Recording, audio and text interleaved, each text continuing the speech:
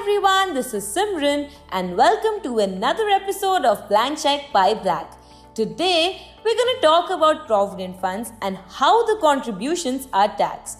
Well, as we all know, the Employees Provident Fund or the EPF is a long-term savings scheme that gives interest more than the bank's fixed deposits or recurring deposits. Apart from the high returns, EPF has exempt or triple E tax status.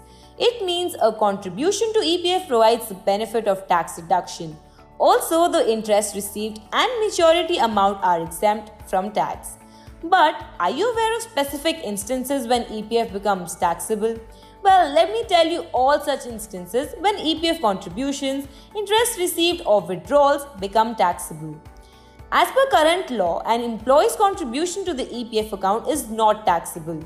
However, from 1st April 2020 onwards, if the employer's contribution to the EPF account exceeds Rs 7.5 lakh in a financial year, the excess contribution will be taxable.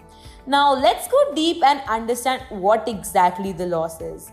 As per a new law announced in Budget 2020, if the employer's contribution to an employee's national pension system or the NPS account, superannuation fund and EPF account on an aggregate basis exceeds Rs 7.5 lakh in a financial year, then the excess contribution will become taxable in the hands of an employee.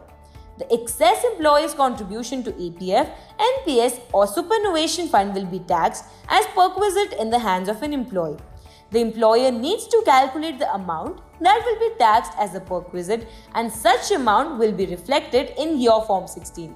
So now, for example, suppose your employer during the financial year 2020 and 2021 has contributed Rs 2 lakh to the superannuation fund, Rs 2 lakh in the EPF account and Rs 4 lakh in NPS.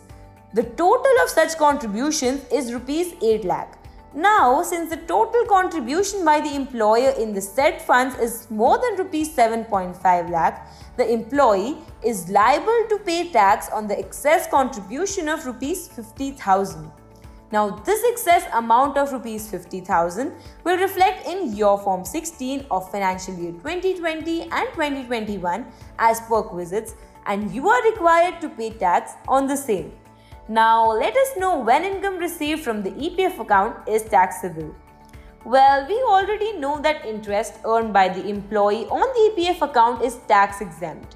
Now, there are three situations where the interest earned becomes taxable. The first situation is where the total contribution to EPF, NPS or superannuation fund exceeds Rs 7.5 lakh in a financial year. The interest on excess contribution is taxable.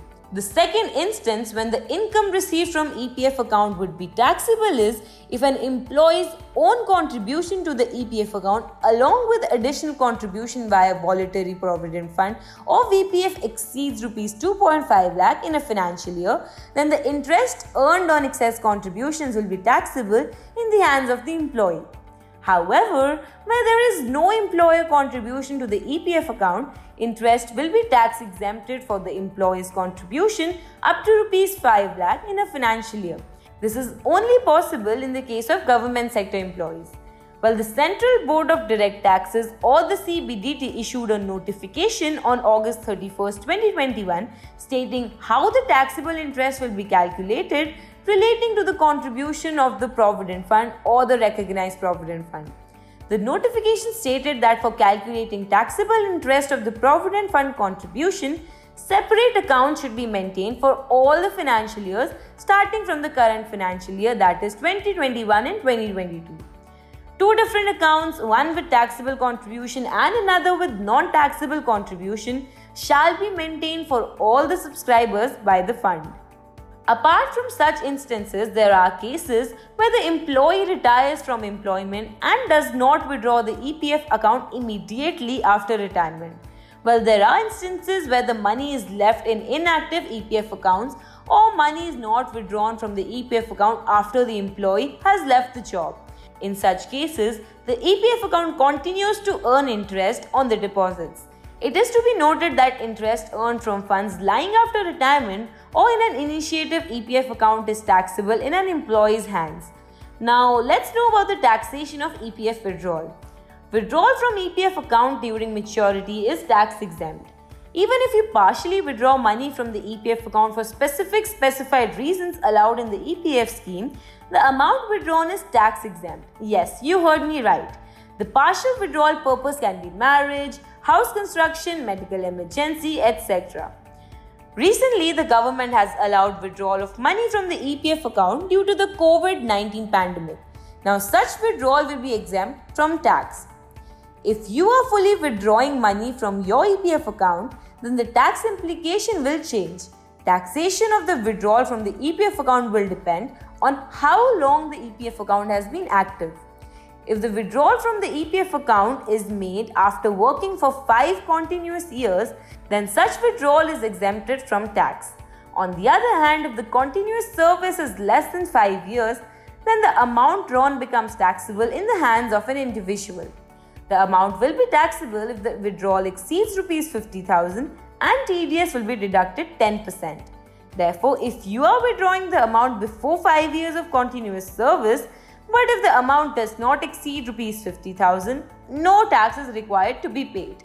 However, there are certain exceptions to 5 years of continuous service. If the employment is terminated due to the employee's ill health or the employer's business is discontinued, or the reasons for withdrawal are beyond the employee's control. In such exceptional cases, the withdrawal amount is not taxable and no TDS is deducted. 5 straight years will be calculated from the date of joining the EPF scheme.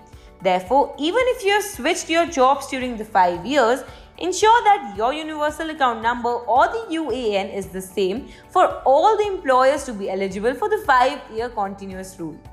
Well, that's all for today, folks. I hope you found this episode useful.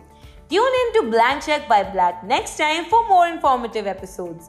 Till then, stay safe and make good choices. This is Simran signing off.